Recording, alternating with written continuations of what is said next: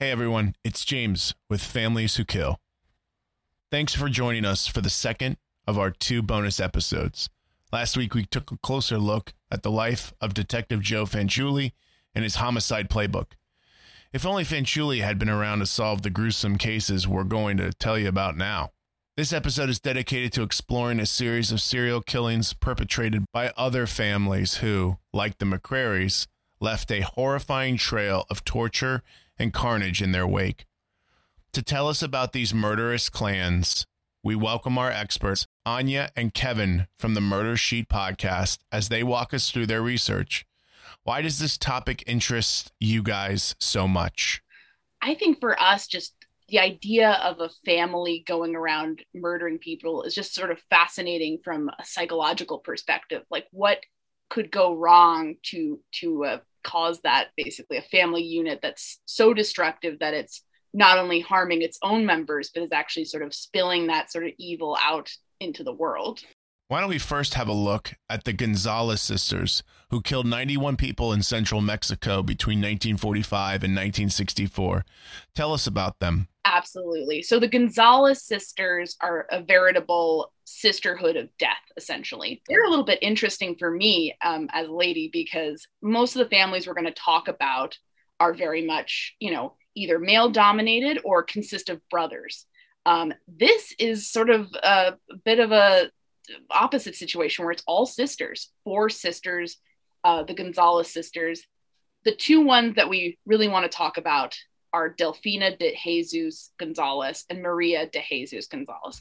Maria and Delfina are the ringleaders of this crime family. The other 2 sisters, they're not as important, and I think they died by the time these crimes were uncovered. So I have 3 sisters, and everyone's aware of the dynamic, right? So they're like, okay, this one's the bossy one, this one's the one who's into whatever, this one's going to kill a bunch of people. So I do think that everybody in this family was aware of what was going on, because it was their family business, literally. And the Gonzalez sisters actually are listed in the Guinness Book of World Records as being the world's most prolific murder partnership. They're credited with killing at least 90 people. Like, you want women to break glass ceilings, but like, not that one. You don't want that one to be broken. Let's just leave that one unbroken, ladies. Not good. So basically, mostly led by Delfina and Maria, the Gonzalez sisters started a sex work business in Mexico. Now, context, I think, is important. In Mexico, sex work was actually totally legal at this point, as long as the sex workers were there by their own volition. Kind of impressive to learn that Mexico was this progressive at this point in history, because we're talking about the early 20th century. But Delfina and Maria basically set things up so that they would lure unsuspecting young women into their prostitution arrangement by promising them like a really good job, a nice salary as a maid in Mexico City. Once they sort of got a young girl in their power, they would basically trick them into getting off a bus or going to a certain place at a certain time, and they would be basically held against their will and forced to be sex workers, not what they signed up for at all. And when a young woman was either sick or injured or unwilling to continue to do this, they would get rid of them. They would murder these women. They would also murder any babies that they had over the course of this, these rapes that they endured. And then the third group of people that they murdered were wealthy Johns, who may come in sporting some cash, some fancy clothes, and they would be a target because they could rob them and bury them. And, these men were doing something illicit, so they probably wouldn't tell anyone where they were going. So it was sort of like a perfect crime in that sense. Wow. How are they keeping this secret from the community and police? All these people missing? Well, here's the interesting thing. People in the community did not trust these women. The reason why they were getting away with it, because they were smart enough to bribe people in power. There were a number of people who also had a fall when these women were exposed. And they were basically kind of protecting them, where it's like, okay, we're going to look the other way when people are disappearing. We're going to look the other way when mothers come into our office crying because they can't find their daughters. We don't see anything going on at that ranch, basically. I think really sunk the Gonzalez sisters is that in December 1963, things start falling apart because of the Hernandez family. So Teresa Hernandez was a mother of a 16-year-old daughter named Maria. And this Maria Hernandez goes missing, after she was offered a maid job by a kind of a strange woman in a park. So basically, Teresa Hernandez brought this to the police, and they actually started looking into it. And I think that's pretty much because this was a group of police in a different area of Mexico, so they weren't being bribed. So they were like, okay, we're actually going to look into this. What happened to your daughter? And basically, the thread unraveled from there. And these police fortunately found Maria alive before, she was harmed or killed, just locked up on a property owned by the Gonzalez sisters with a bunch of other girls who were saying, we were here against our will. Like, we want to get out of here, please. And so, I mean, it's kind of interesting that sort of a young woman and her mother who was determined to find her were sort of the people who ended up really bringing these sisters down. And what motivated the sisters to do all this? Kill so many? Was it for money? All the exploitation? It's one of those things where you have to wonder, because these women were not flaunting their wealth. These women, they weren't living like a luxurious lifestyle where you could almost see there being a motive of like, you're going to get money by doing these horrible things and spend it on yourself. So the psychology sort of seems incredibly twisted. And, the level of control where you're saying, if you're not going to go along with our kidnapping, rape, extortion scheme, then we're going to kill you. I mean, it's chilling. It's really chilling. You have to wonder what was going through these women's minds. And I mean, I can tell you that a lot of people in Mexico at the time were wondering that, and they were furious. They had to really lock down the court, because otherwise there might have been some sort of lynch mob, because people were just furious about this. What do we know about their trial? They told all sorts of horror stories in court. There was one that really stuck in my mind when one of the victims said she remembered two sisters being held by the Gonzalez sisters. And one of them was very sick and in terrible condition physically, which means that she had little, if any, value as a sex worker at that point. And so her sister, who was in better health and who wanted to curry favor with the Gonzalez sisters, she was given a hammer. And the Gonzalez sisters provoked a fight between the two sisters, and the stronger sister ended up hammering the weaker sister to death just to curry favor with the Gonzalez sisters. So you can understand why the people in Mexico were really upset and furious with these monstrous women.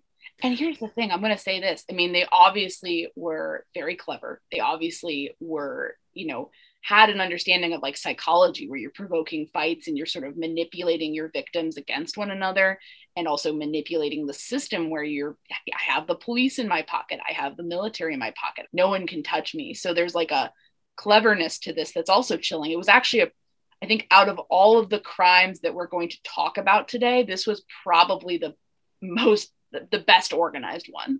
It's not a situation where, typically when you're reading about a woman serial killer, you're reading about a nurse who's injecting patients, or somebody killing their own children, or somebody who is going after elderly people that they're sort of allowing into their boarding house who never make it out. Those are sort of the prototypical female serial killers. These women are actually, they've set up a business apparatus where they're luring in victims like flies to a Venus flytrap and sort of having them in their power. And I think what's interesting, I don't think the primary goal here was to kill people necessarily. The killing was a byproduct of you are no longer useful to us, so now we will dispose of you. It's so clinical. It's so horrifying, because it's not like these women were, I mean, I can't speak to whether they were mentally ill, but it's not like they were out of control and didn't know what was going on. It was just very much about self-preservation at a certain point, I think. Let's talk about their victims for a little bit. Dig a bit deeper. So the Gonzalez sisters had a range of victims. Out of the 90 people they killed, some were Johns who were wealthy and they wanted to rob. Some were sex workers who were no longer useful to them because they were either injured or sick or too old or refused to go on in that life. And others were babies that some of these sex workers had while they were being held and raped. And they were basically just summarily disposed of, even if they were born alive, unfortunately. It's the maternal instinct, and it's the idea that you're kidnapping these teenagers and putting them through the ordeal of getting pregnant and giving birth, and then you're just killing their babies while they're there. I mean, and burying them on your property. I don't think these women saw their victims as fully people like them. I think they just said these women are almost like chattel, or they're like products that we're kind of having processed through our business, and whatever happens to them sort of doesn't really matter to us. It's not our problem. And it's just like, I mean, it's really horrific. Sometimes they would take women who got pregnant to abortionists, and in some cases women would die because these were not properly done abortions, and it just every action they took just was towards preserving their illegal business, which is even more baffling when you do consider that Mexico had legalized prostitution at this point. So just open a legitimate brothel and treat your workers well. I mean, there's an option here. But I guess they saw a profit in sort of having these mega ranches and multiple properties with lots of women working from them that they didn't really have to pay it all. How did it all unravel for the Gonzalez sisters? Really, the family we can credit with taking down this other family of sort of monsters is the Hernandez family. And so 16-year-old Maria Hernandez leaves home, heads off on a bus telling her mother, I've got a great new job as a maid. Our family needs support, so I'm going to go do my part in the family to get money. And she never writes her mom back. She never says, hey, I'm set up, things are good. She never starts sending her paychecks. So Teresa, her mother, knows something's wrong, goes to the police, blows the whistle on this, saying, allegedly, my daughter was talking to a woman named Senora Gomez at the park. That's where she heard about this maid job. That's where you need to look, basically. So police must have been sort of aware that something was going on here, because they had a feeling about who Senora Gomez was. They thought that this was the alias of a woman named Josefina Gutierrez. She was suspected of basically tricking women into going to work in brothels. And so they track her down, and she reveals that she was sold to the Gonzalez sisters then. It's like sort of this human trafficking ring, essentially.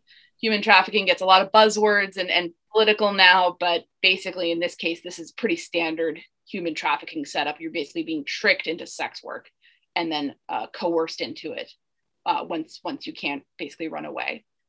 So what is most chilling, I think, about them finding this Gutierrez woman, though, is that she had Maria's watch on her when the police came for her. So imagine that. She had this, they had Maria's initials and everything. They say, like, that's my daughter's watch. So they're probably suspecting the worst about what happened to their daughter. And I mean, just horrific possibilities. So basically, police contact the authorities in Leon. I hope I'm saying that right. That was the capital of the Guanajuato state. But basically, in the police contacted the authorities in Leon, the capital of the Guanajuato state. That's where one of the brothels was. And they find the Gonzalez sisters' brothel. And I mean, you have to imagine, this thing is behind a barbed wire fence. They're armed guards. It looks like a prison. It doesn't look like a brothel. It looks like a prison camp. And that's essentially what it was for these sex workers trapped inside. And they find a woman named Lucila Martinez. She's only 28. Turns out she was kidnapped at 17 and forced to work in this brothel. When she aged out, she ended up being put in charge. But she's a victim too. I mean, she was basically brainwashed by these women to, it's dystopian. It's awful. But basically, they break down a door. They find in this locked room 13 girls. They're all malnourished. They're all super skinny. They're not being taken care of. Fortunately, one of them was Maria Hernandez. So she was rescued as a result of her mom's efforts to find her. So that's a little bit of a happy ending. But a lot of women didn't get their happy ending. A lot of people's lives were destroyed by this operation. Around 90 of them were murdered and had their bodies discovered, years later. They were still finding people in 2000. They were very much about self-preservation. I think that's what we're seeing. I mean, I think Kevin and I were talking about this. They were only sentenced to what? 40 years. 40 years. Really the laws aren't written for cases like this because no one really imagines cases like this happening. Yeah, so far beyond the pale. And Maria Gonzalez, one of the sort of instigators of this, was eventually, I believe, let out of prison, right? And she was let out of prison and supposedly even married, and then kind of just disappeared in the midst of history. Delfina wasn't so lucky. She was killed in kind of a bizarre accident at prison when a guard working at a level over her cell, accidentally dropped a big piece of concrete on her head. Oops. Yeah, it's like everyone's as thick as thieves until they get caught, and then blood is not necessarily thicker than water. Maybe it was her idea, maybe it was his idea, maybe and I mean, a couple of the families we're going to talk about today definitely turned on one another pretty quickly. All right, that was an insane story. Shifting gears, let's talk about the Briley brothers, another heinous group of family members doing unthinkable things. Who were they? Sure. The Brileys were Linwood Briley, James Briley, and Anthony Briley. And also in their gang was a guy named Duncan Eric Meekins, who was just kind of a buddy of theirs. They grew up in the Richmond, Virginia area, and they really went on their spree in the 1970s. The prosecutor in the case said that they were incredibly, inhumanly mean, just killing machines. And in a way, I think the Brileys were very happy to get that kind of reputation, because a friend of theirs told police that the whole reason the Brileys went on this spree and started victimizing and terrorizing and killing people was they wanted to get a reputation as violent people because it was their aspiration to become professional hitmen. Yeah, we've all heard of cases like this, I think, in terms of like tough guys. I want to be a badass. I'm going to just start taking it out on everybody else in society. Yeah, alpha males gone wild. Yeah. The father in this case supposedly was so scared of them that he kept his door locked at night, his bedroom door locked. So yeah, smart man. Apparently the parents were considered relatively nice people in the neighborhood. There was no like outward necessarily like tough guy, we're going to kick everyone's butt sort of thing going on with the parents, at least. I think that if you accidentally somehow raised 3 serial killers, you did something very wrong, whatever that may be. And it doesn't necessarily have to be that they were too hard on them or that they were like abusive physically, but there might, you could talk about maybe too lenient, right? Where you're letting them get away with stuff and not being a parent and sort of reining them in and saying, here's right from wrong. These guys had pets like tarantulas, piranhas, and boa constrictors. And that certainly speaks to an appetite and a desire to witness violence. And now we don't want to say like we're just trashing everybody who has a pet tarantula, but I think what was creepy about this, didn't they like feed small animals to these pets too? I think you have to get one of these pets. Yeah, but like in a creepy way. The killing in the case of these brothers started really early, and it kind of showed their lack of appreciation for the essential worth or humanity of other people. Linwood was 16. He actually shot and killed his 57-year-old neighbor as she was hanging laundry. And he said, it didn't really matter because she was 57 and she had a heart condition, so she probably didn't have long to live anyway. The bullet wasn't discovered until the embalming process at the funeral home. I'll say this. I mean, I think this sort of illustrates, because they targeted a woman with an underlying heart condition and they knew that, these brothers were really good at identifying victims who were either through circumstances or through who they were vulnerable in some way. So they're going to go after the person who's alone. They're going to go after the person who is older and who can't fight back.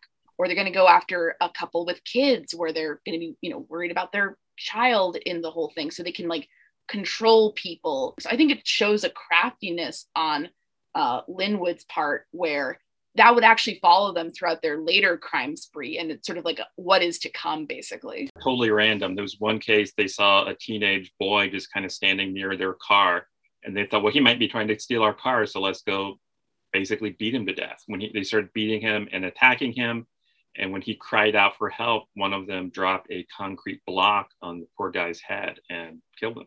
They decided basically to kill the next person that came out of a nightclub, and the person who drew the short straw happened to be a relatively well-known DJ in the area, and they kidnap him, force him into the trunk of his own car, drive him down to the James River, kill him, take his jewelry. And in fact, when they were arrested, one of the brothers was wearing a ring taken from that man.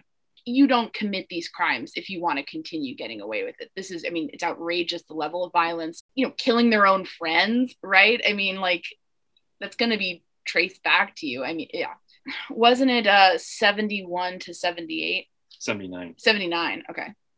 But there was a long hiatus in there. Long hiatus to a certain degree. Like, there was one case in 71, and then bulk of everything started in March 79 and kind of came to an end in October 79. So the Briley brothers and their friend Duncan Meekins, over a span of a few months in the fall of 1979, terrorized the city of Richmond, killing a dozen people in violent and bloody ways. The Briley brothers also were almost the MacGyver of killers. They would kill people with whatever they could find on hand, be it a gun, a knife, scissors, or a cinder block. My impression is they would just, when the mood struck them, they would just take whatever was on hand. These were not people who put a lot of preparation into what they did. In the case of that DJ, it was basically they decided we're going to kill someone tonight. It didn't even matter who it was. In other cases, like the teenager by his car, it was they saw him, they thought he was threatening their car, so they decided to take action. In another case, their last murder was they were out on a street, and someone who knew them, who was in his own home, saw them and got a little bit uncomfortable, and he locked his door. And the brothers heard the sound of the door lock, and that pissed them off. And so they decided to go after him. And so they went and knocked on his door. And the poor guy was so scared, if I don't open up the door, I'm just going to piss them off. I'm just going to make them angry at me. Who knows where they're due? So he let them in, and with horrible results. I mean, I just want to add that that's not even how you become a hitman. You don't become a hitman by becoming a high profile killer who everyone's looking for. Right. People want to hire a hitman who's going to be incognito and discreet. And so they obviously had a huge misunderstanding about like what they were even trying to do, but it just shows like a lack of planning or thoughtfulness about anything. I think they just wanted to be feared. I think they liked being feared to a large degree. These people did not really put a lot of thought into what they did at this stage in their life. They just acted by instinct. Getting ahead of ourselves here, but when they were in prison, they broke out of prison. They put a lot of thought into that, a lot more thought into the prison break itself than in any of the crimes they committed. The last people they killed were, I mentioned, somebody locked his door when he saw them, and that angered them, so they went and got into his house. It was a man, his common law wife, who happened to be pregnant, and a child. And they killed those people. They raped the woman. They killed the child. They're spotted leaving the scene of this crime. And witnesses identified them pretty conclusively. And so because of that, after that, it wasn't that difficult for the police to round them up, which they did. And then their friend, Meekins, very quickly made a deal saying, I'll tell you everything that happened as long as you don't give me the death penalty. And the police took that deal. A snitch. Although I will note one thing in their first attack, part of the spree, where, and fortunately in this case, they did not kill the couple involved. Basically, they tied up an elderly couple and set the house on fire, leaving them to burn alive. Duncan Meekins apparently tied the couple somewhat loosely so that the husband was able to escape. Not clear to me if that was an accident, if he was nervous, or if he was truly maybe hoping that they would get out of it. But, there's sort of signs like that maybe Meekins was a little bit less of a true believer than the brothers were necessarily.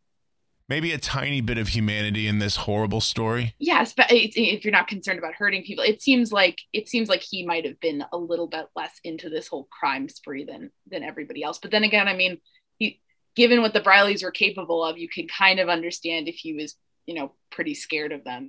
So Linwood and James both got sentenced to death. And so because of this, they were sent to the same prison. And so they were still together and they were able to hatch an escape plan. And this plan was like something out of a movie. They were eavesdropping on the guards in order to get an idea of what the schedules were, which guards were stationed where at which time.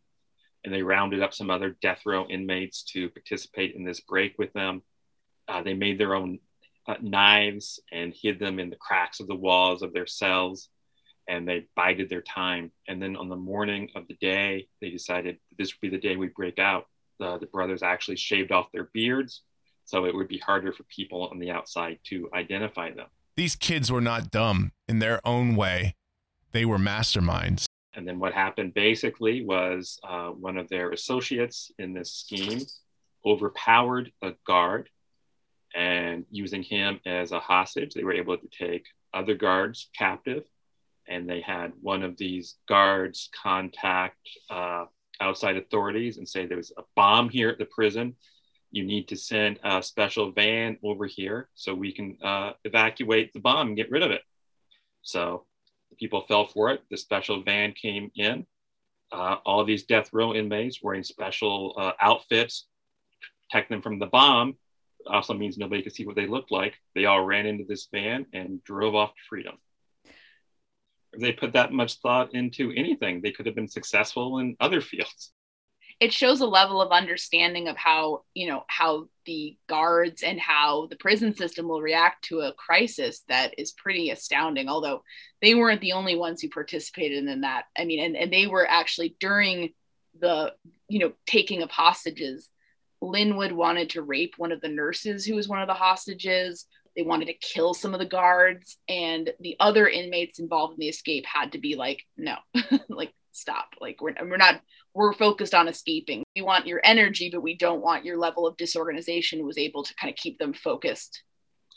All of 6 people escaped that way. And then after they escaped, they broke off into 3 groups of 2. The Briley brothers were able to stay on the loose for several weeks. The other 2 pairs were captured pretty quickly because the thing is, in some ways, it's easier to escape than it is to remain free because you need to have money and such. Like one of the other groups ran out of money, so they decided, let's rob a store. And robbing a store, they got caught. And another thing to keep in mind, once you are out, what do? You resume any of your old habits or hang out with any of your old friends or family, you're going to get caught. And the Briley brothers did make that mistake. They went to Philadelphia where they had an uncle. Their uncle got them a job working at a garage. And after a few weeks, the FBI was able to figure this out and recapture them. Well, now I'm going to see the Briley brothers in my nightmares, so thanks for that. We have one final family who killed to talk about. In 1978, Roger Stafford, with his wife and brother, went on a murderous spree. Can you walk us through exactly what happened? Certainly, and this is one that really bothers me, especially the crime that first earned them some notoriety. For some reason, this one in particular is very upsetting to me.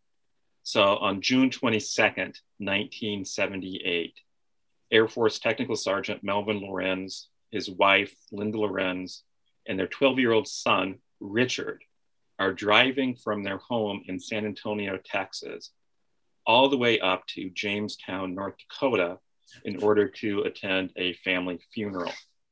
They're driving in a blue pickup truck that has a white camper shell. They don't have a lot of money, so they're not going to be staying at fancy hotels.